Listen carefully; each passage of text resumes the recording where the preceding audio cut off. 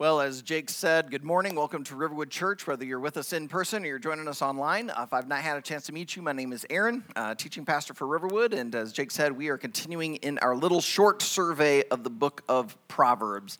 Well, I think it kind of goes without saying, but everybody wants to win. Whether it's the lottery or the Super Bowl or someone's admiration, or maybe even just, winning at Chutes and Ladders. Like, we want to win. Because when you win, it kind of feels good.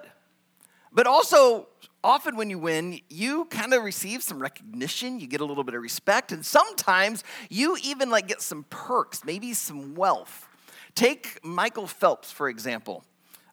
Michael, as many of you know, was a famous American swimmer. Over the course of 4 Olympics, Michael won 28 medals. Of those 28, 23 were gold. And over the course of his career, he set 39 world records. Oftentimes, he was breaking his own world record. If you want a definition of a winner, it's Michael Phelps. And Michael Phelps probably has the most respect of any swimmer to have ever done the sport. His name is known all over the place. I mean, think about this. He is not in a sport where there are big ticket sales, like basketball, baseball, football. I mean, he's a swimmer. And yet, people know him. Ask most other people, hey, name another swimmer. Oh, I don't think most Americans could do it. The only one they could come up with is Michael Phelps. He is a winner. But also, his wins has brought him wealth. I mean, think about it. Again, he's not in a big ticket sport. No one's walking around with a Michael Phelps jersey on. I mean, that'd be a little awkward to wear a Michael Phelps Speedo, as you go to the store. No one is wearing this. And yet, he is worth today $80 million. Because various companies have sponsored him, or they've hired him to be a spokesman. Maybe he's also got some help on how to invest. I mean, he's a winner. And with that win has come that respect, the admiration, the recognition, but it's also brought the wealth. No wonder people want to win.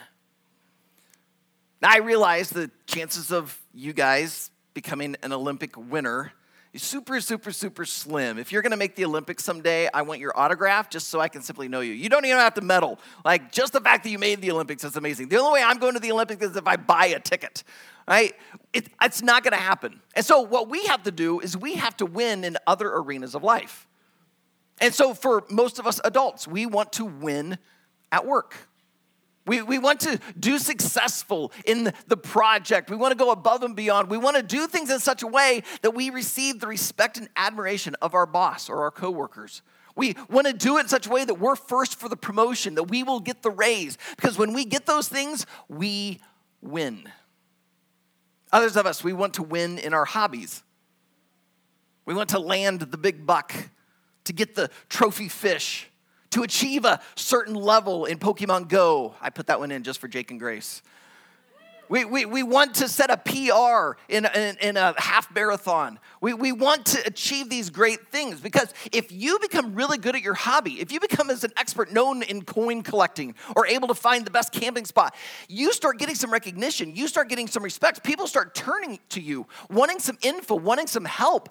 And sometimes when you get really good at a hobby, you get perks. Sometimes you get prizes, you get awards, you get wealth. But I would say that the area that most of us want to win in is life. Now, we all have different definitions of what a win in life looks like.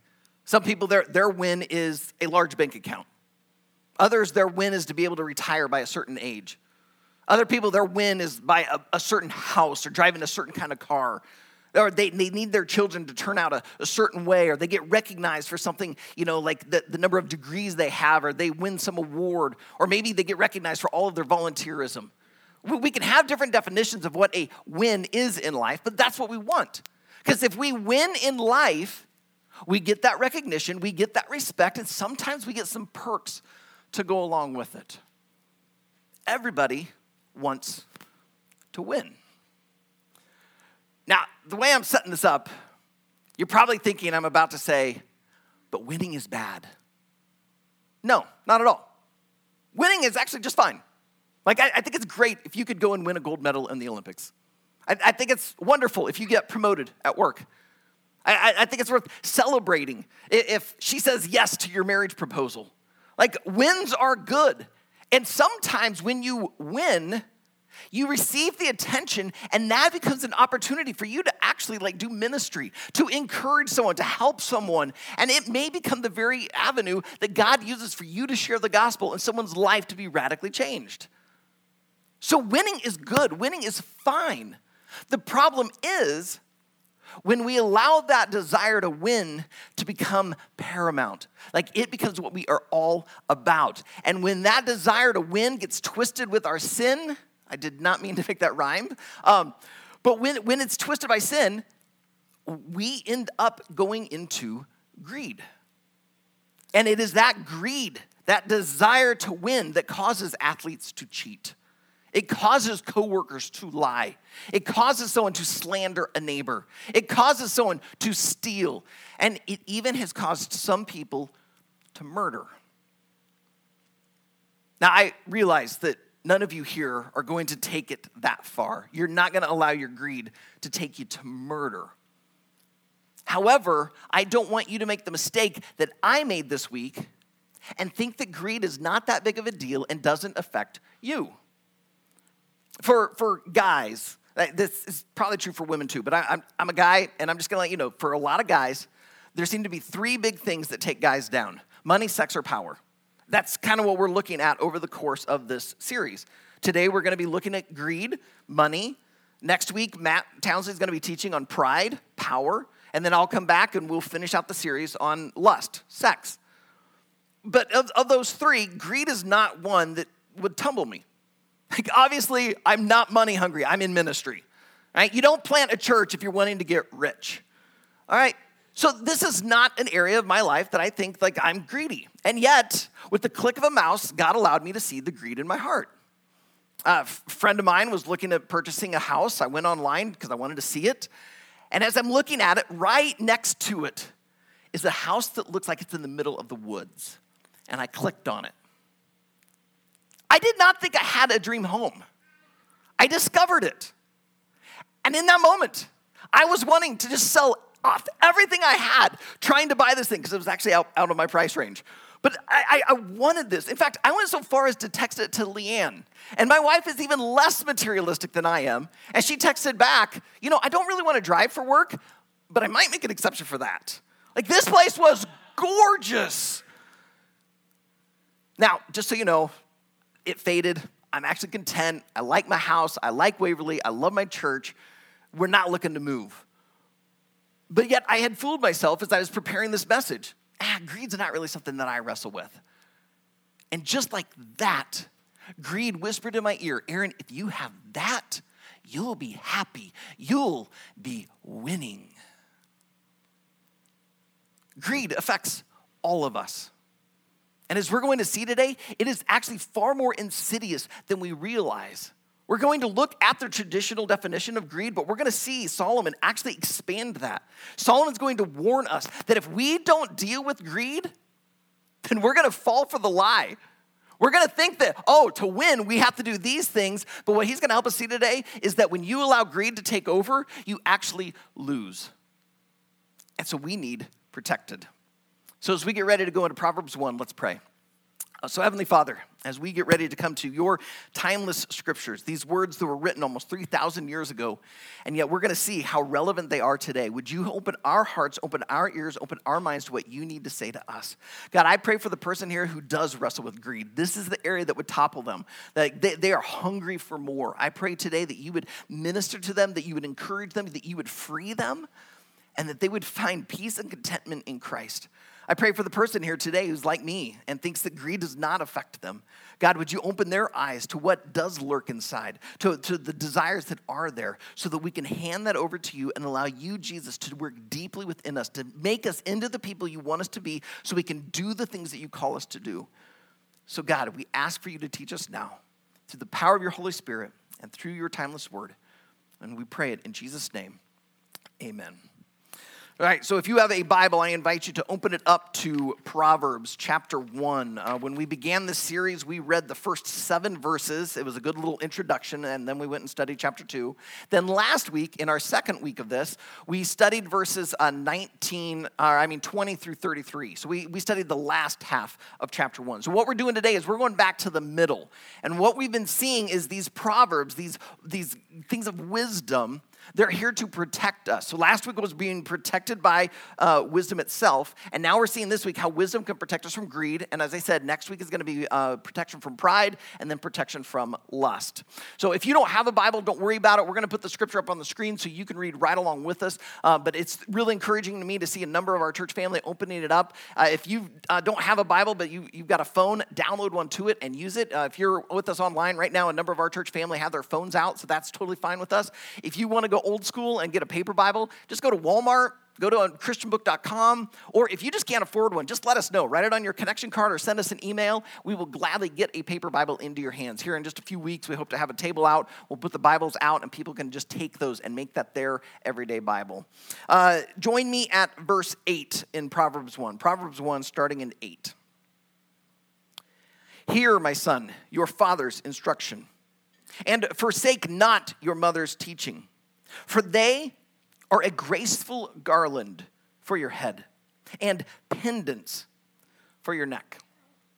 The garland that Solomon is referring to here was either like ivy leaves that were turned into a circle or olive branches.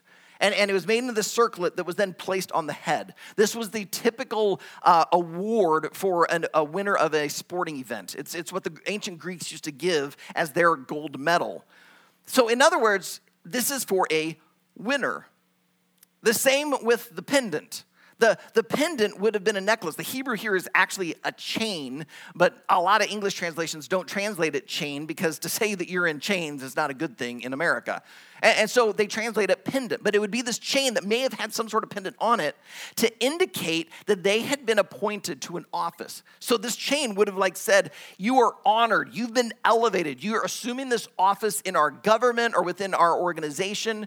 And so it would be for esteem, for respect. Again, this is for a winner. And so in these first 2 verses, what Solomon is saying is, son, if you want to win in life, if you want to get the gold medal, if you want the circlet, if you want the pendant, if you want to win, listen to my instruction. Listen to your mom. She's pretty wise. We have seen things, we've experienced things, we've made mistakes, and we don't want to see you lose. We want to see you win and do even better things than us. So listen up. We're going to tell you how to win. But then interestingly, in verse 10, he immediately shifts to, but if you want to lose, here's how you can do it. So look at it in verse 10. My son, if sinners entice you, do not consent. If they say, come with us, let us lie in wait for blood. Let us ambush the innocent without reason.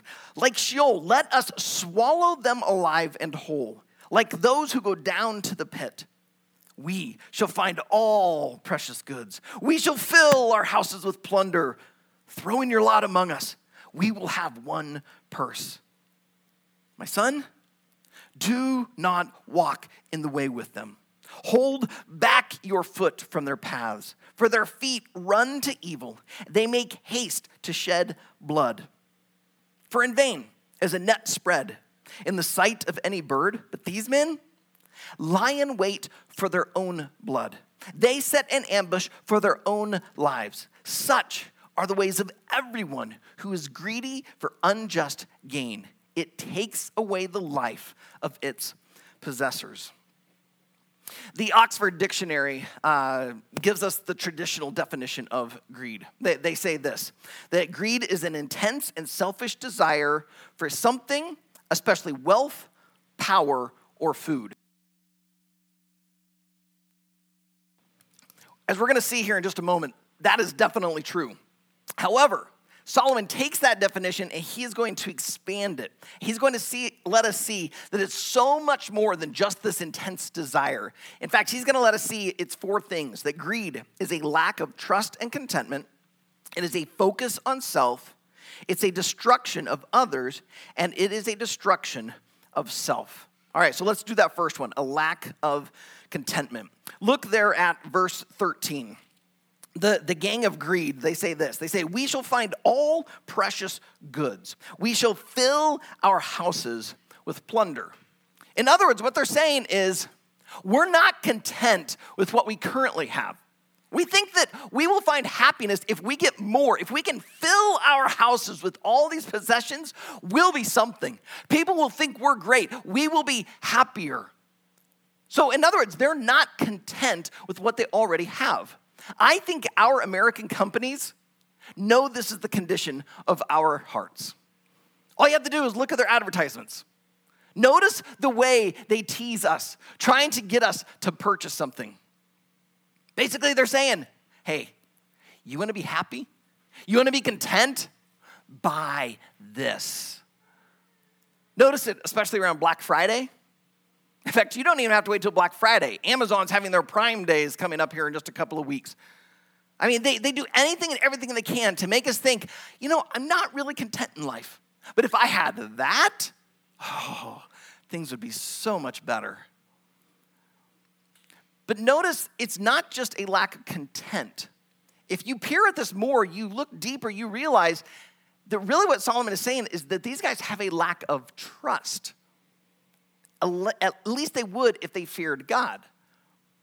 You see, if you say that you revere God, you're saying you believe that there is a God in heaven who is sovereign, that this God is all-powerful and all-knowing. So therefore, if he is all-knowing, he knows what you need. And if he's all-powerful, he is capable to give you what you need.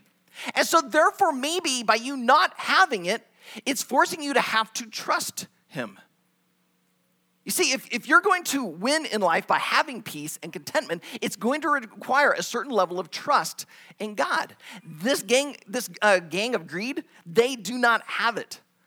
They don't trust God. They think they have to go and get more. But if you're going to truly win in life, you have to have a certain level of trust, trusting that what God has given you is exactly what you need. The second thing that he points out to us. Oh, I'm sorry, I don't want to skip this. This is a good verse. This is Proverbs 28:25. It says, a greedy man stirs up strife, but the one who trusts in the Lord will be enriched. I would say most of us want to be enriched. But what the author here of Proverbs 28:25 is trying to get across to us is it's not just getting enriched with money, but just being enriched in life. Jesus said he came to give life and give it abundantly. It wasn't just financial wealth. It was this idea of peace and emotional stability, of relationships. That's what it means to truly be rich. You want to be enriched in life? Trust in the Lord. Don't let greed begin to get a foothold. Don't let it lead you to not trust God. Don't let it lead you to be discontent with your life. Second thing, greed is a focus on self.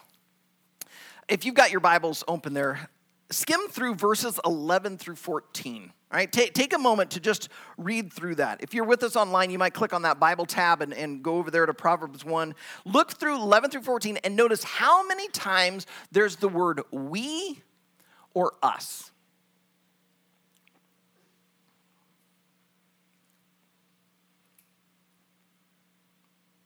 Now, depending on which Bible translation you have, you could add anywhere from 7 to 9.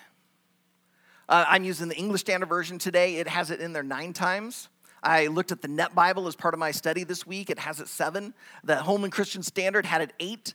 The reason that there's kind of a variousness is because the Hebrew does not specifically keep using the word we and us because it's inherent through the entire thing.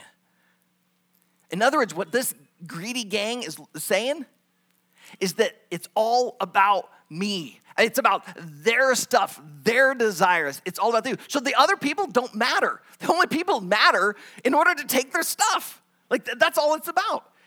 It's all about me. That's where greed leads us. The problem is, if you say you're a Christian, you can't live this way.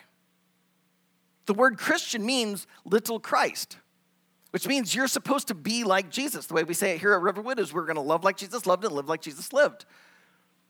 Well, Jesus said In Mark 10:45, which we saw just a few weeks ago, he did not come to be served, but to serve and to give his life as a ransom for many. In other words, Jesus did not come down so that people could focus on him. He came and put the focus on others. He came to give. So if we're going to live like Jesus lived and love like Jesus loved, we have to be others focused and give to them and not look for what we can get and focus on ourselves. My brother and his wife moved to Arkansas about a year ago, and they bought a nice little 3-bedroom home, but the plan was to kind of fix it up. There were some things they wanted to do with it, and then turn it into a rental. And they've just been keeping their eye open for a little larger 4-bedroom house that might have a few things, because my brother's starting his own home business, a home inspection business, so wanted a room to be kind of an office, and they've got a couple of dogs, and so they just needed a little more space. Well, they've been keeping their eye out, and they found one. It was being sold by this couple. So my brother and his wife go over and they visit with them, and the place is perfect. In fact, this guy is a photographer. He had an outbuilding completely furnished and done. It would be perfect for my brother's new office. I mean, this fit everything they wanted. And then as they start talking with the couple, they find out that this couple are also fellow Jesus followers. This guy was going to begin working for a mission agency to travel around the world to take photos of the work that's being done so that it could be used in the promotional materials of this mission agency. And so they just connected on a faith level emotionally. Well, the very next day or 2 days later, a realtor contacted this couple who's trying to sell the house on their own and says, I have a couple who's seen your house online. They want to offer you $20,000 more than what you're asking. Suddenly, this couple, they really liked my brother and his wife, but now $20,000? I mean, they're going into missions work. I mean, $20,000 could help them out so much. And yet they prayed about it and decided, we still want to sell to my brother and his family. And so they told them that. The reason they could make a decision like that is because they were content. They didn't have to have that $20,000 extra dollars. They were content with what God had given them, and they wanted to bless my brother and his family. They were others focused. But now the story's not done. My parents came this past week and told us that my brother and his wife, they in a sense lost the house. Turns out that this couple, as they were looking for a place to buy, their situation completely fell apart. The place they were purchasing, they can't get it now. And so they talked to the mission agency, and the mission agency, well, actually, we don't need you right here because you're going to be traveling all over. You could actually just stay where you're at. But the problem was they'd enter into an agreement with my brother and his wife. And so this meant that they were going to be homeless. And so they talked with my brother and his wife, and Derek and Becca talked and said, you know what? The place is perfect. But what we have right now is fine. And so they backed out so that the couple could keep their home and not end up on the streets. You see, if greed was ruling their life, there's no way they're backing out. This place is everything we've been wanting for, everything we've been hoping for, everything we've been praying for. I mean, what a provision from God, right?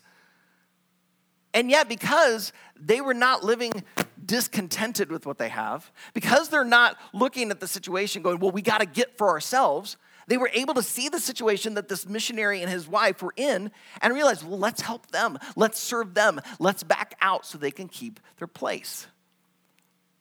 That's what greed allows you to do. It allows you to be others focused. But when you, I'm sorry, I said that backwards. When you have lack of greed, it allows you to focus on others. But when you are greedy in your heart, you can't notice the situation other people are in because it's all about what you want to get. And that actually leads into our third point today. Solomon helps us see that greed is a destruction of others. It's a destruction of others. Look at verses 11 and 12. Solomon has these guys say this. If they say, come with us, let us lie in wait for blood. Let us ambush the innocent without reason. Like Sheol. By the way, Sheol is kind of the Hebrew idea of the grave, right? So like Sheol, let us swallow them alive and whole, like those who go down to the pit. These guys, they really don't care about anyone else. They only care about themselves. And so to get their things, to get their plunder, to fill their houses, They really don't care if they destroy someone else's life. Now, we look at that and go, okay, that's a little over the top.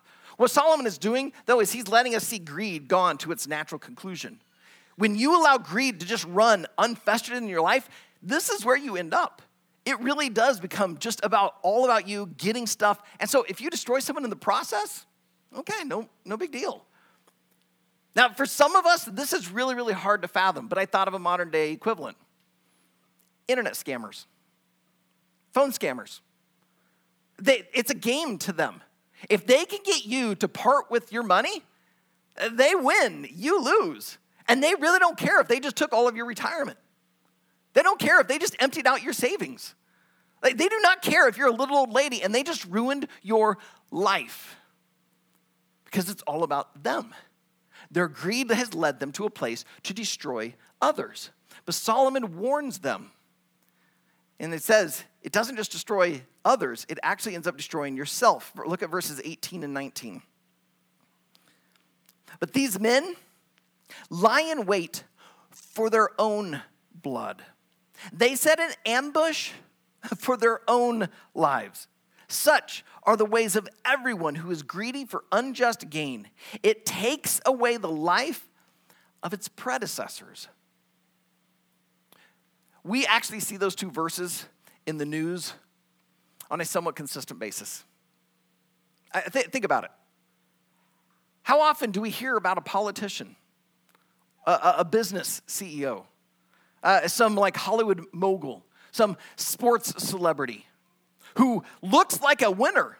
I mean, they have all the wealth. They seem to have all the respect. Their images are in the media. Everyone seems to like them. And then we find out that they actually cheated Wall Street, that they were bribing people to be quiet about certain activities, that they were manipulating and even abusing people verbally, sexually, physically, just to try to get what they want. And now as the news comes out, our cancel culture has kicked in and these guys tumble from grace. And no longer are they at the top who everyone loves and respects. Now they're at the bottom.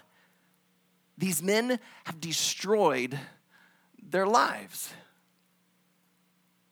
In their pursuit of greed, in their pursuit of everything, they didn't care who they ruined in the process. But what just happened was they ruined themselves. And now I want you to realize that Solomon wrote these words, these two verses, almost 3,000 years ago. And yet here we are in 2021, and we're still seeing it happen. And so what that makes me do is that I need to listen up to Solomon. Because I think I have bought somewhat into my culture's idea that, greed isn't that bad. I mean, it's just this intense desire for something. And yeah, I want a taco. Okay, big deal. But yet, when you let greed start to fester, you start seeing what Solomon's right. It is a cancer that will absolutely eat up your soul. This is why the New Testament, when they list some sins, they include greed. Like if you were to go out and ask someone, hey, what are some of the worst sins? Probably number one you'd hear is murder. Yeah, okay, that's pretty bad. You might hear someone say, well, theft. Yeah, that's pretty bad. If you're trying to get really religious, you might say blasphemy. Okay, yeah, that's kind of one of the big ones. But I don't think anyone would say greed.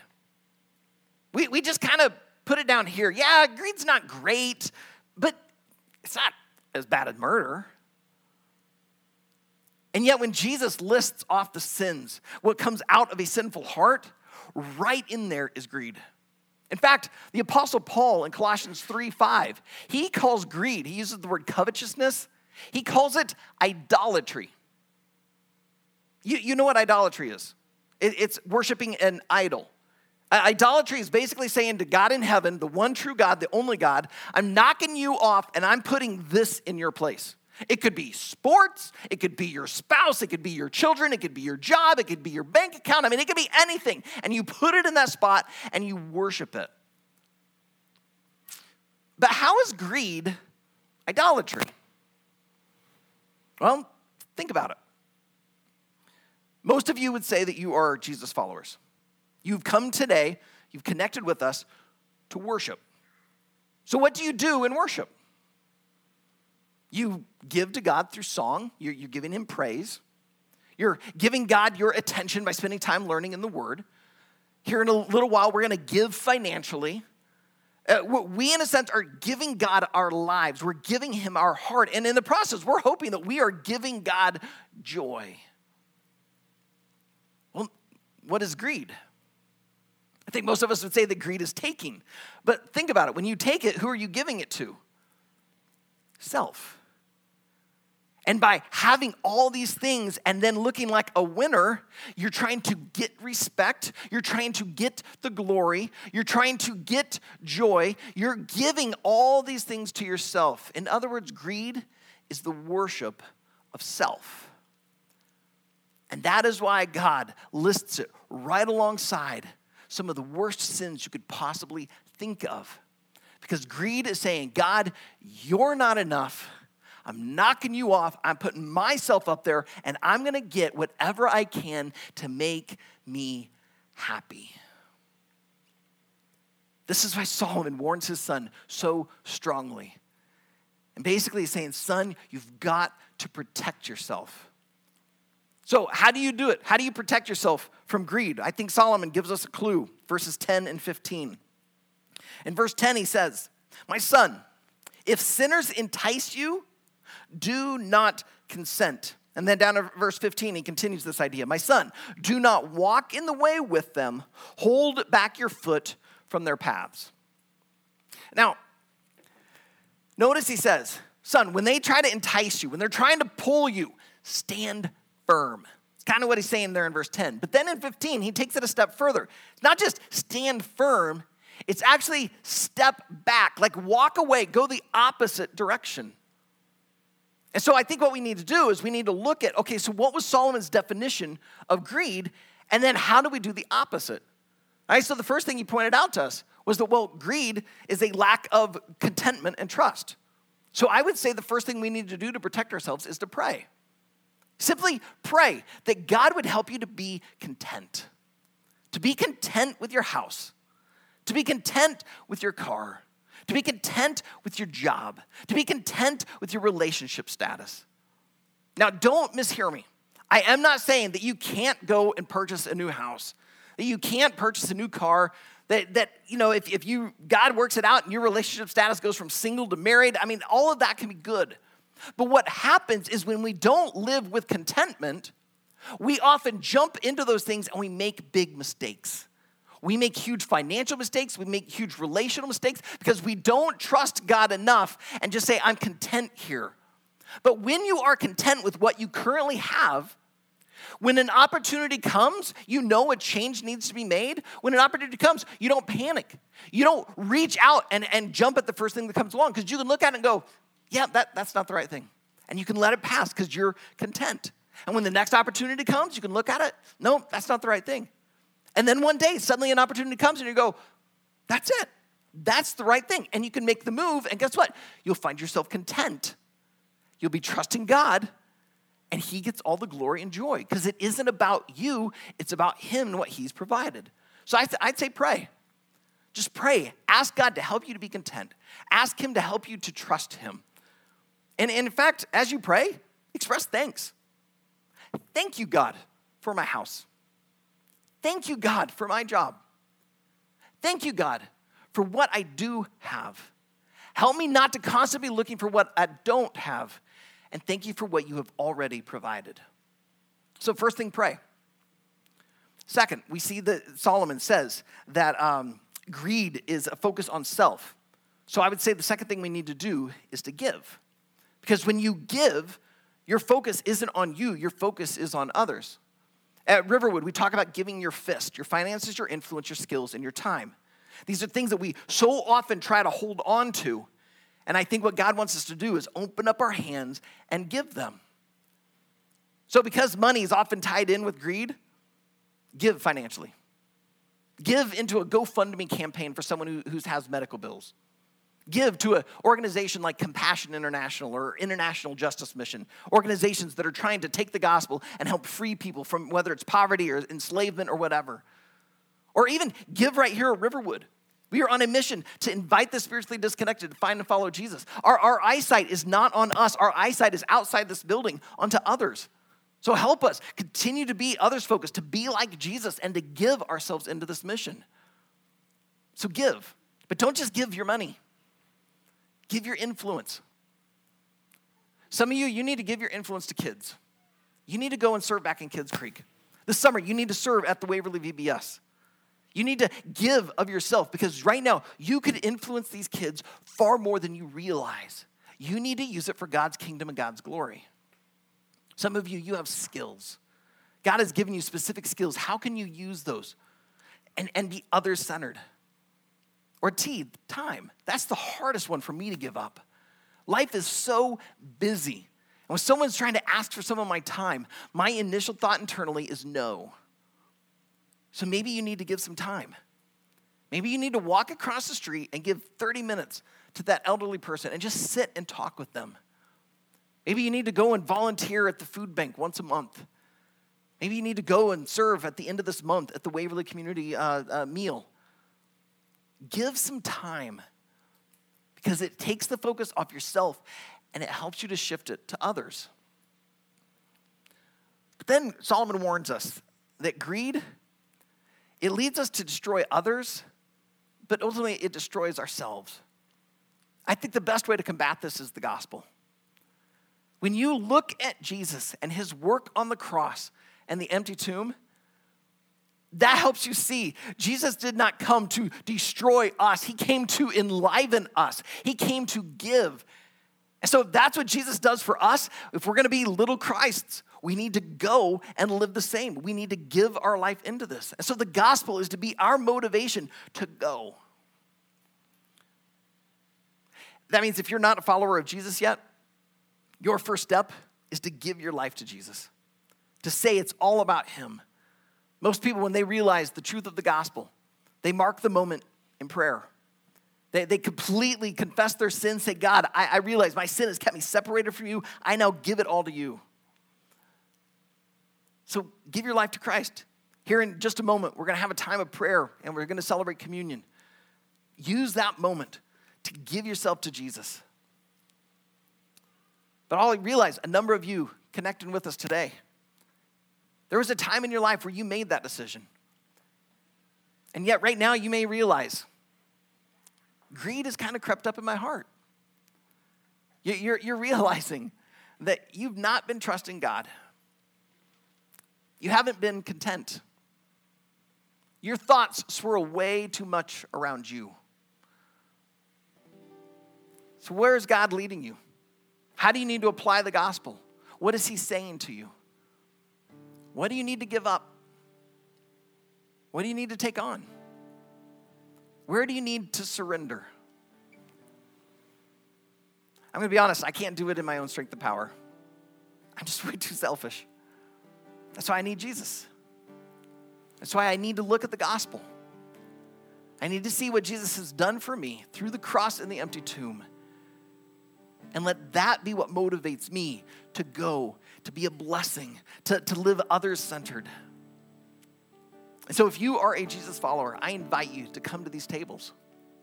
But I'm going to ask you to do something just slightly different today. I'm not going to ask you to come and to take. I'm going to ask you to come and receive. That as you approach one of these tables, I want you to imagine that it is Jesus holding that tray before you. And as you take it, it's Jesus saying, that's my body. That's my blood. I give this to you to ransom you from the clutches of sin. And so if you're feeling beat up at all, feeling guilty about the greed that's been lurking inside, I don't want you leaving here today feeling guilty. I want you walking out of here freed. Because Jesus is allowing you to come to this. He's giving this to you. And he's not saying, don't touch it until you get these things cleaned up. He's saying, I give this to you so that I might clean you up. Jesus wants to free you of your greed. He doesn't want you worshiping yourself because he knows that if you're going to win in this life, it's going to be found in him. So may you come. May you receive. May you accept what Jesus has given to you. And may that help motivate you to go and live a life without greed. So Heavenly Father, as we come to these tables, would you work in our hearts and our minds? May we not come to this thinking that we have to somehow be perfect before we can take these elements. We come and take these elements because you are perfect. You've already done everything that is needed and necessary. And so, God, I pray that this would just be a time of surrender, that this be a time of worship, that this be a time of giving our hearts and our lives to you so that you can do in us what you need to do, so that you can then do through us what you want to do. Because, God, there is a world that is deeply hurting out there, and we do not want to be like this gang of greed who makes it all about self and ends up destroying others and ourselves in the process. Instead, we want to be like Jesus, who gave himself completely. There was not a greedy bone in his body. And so, God, we pray that you would help us to be like Christ, that you would wash us through your Holy Spirit, that through the atonement, our sin is taken away and we become more like Jesus. So, God, fill us now. May we walk in the freedom of who you are. And may we do that by remembering, Jesus, what you did for us through the cross.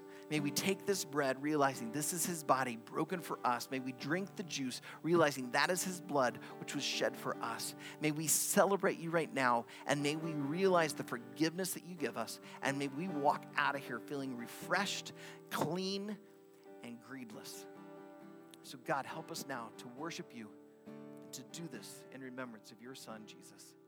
It's in his name we pray.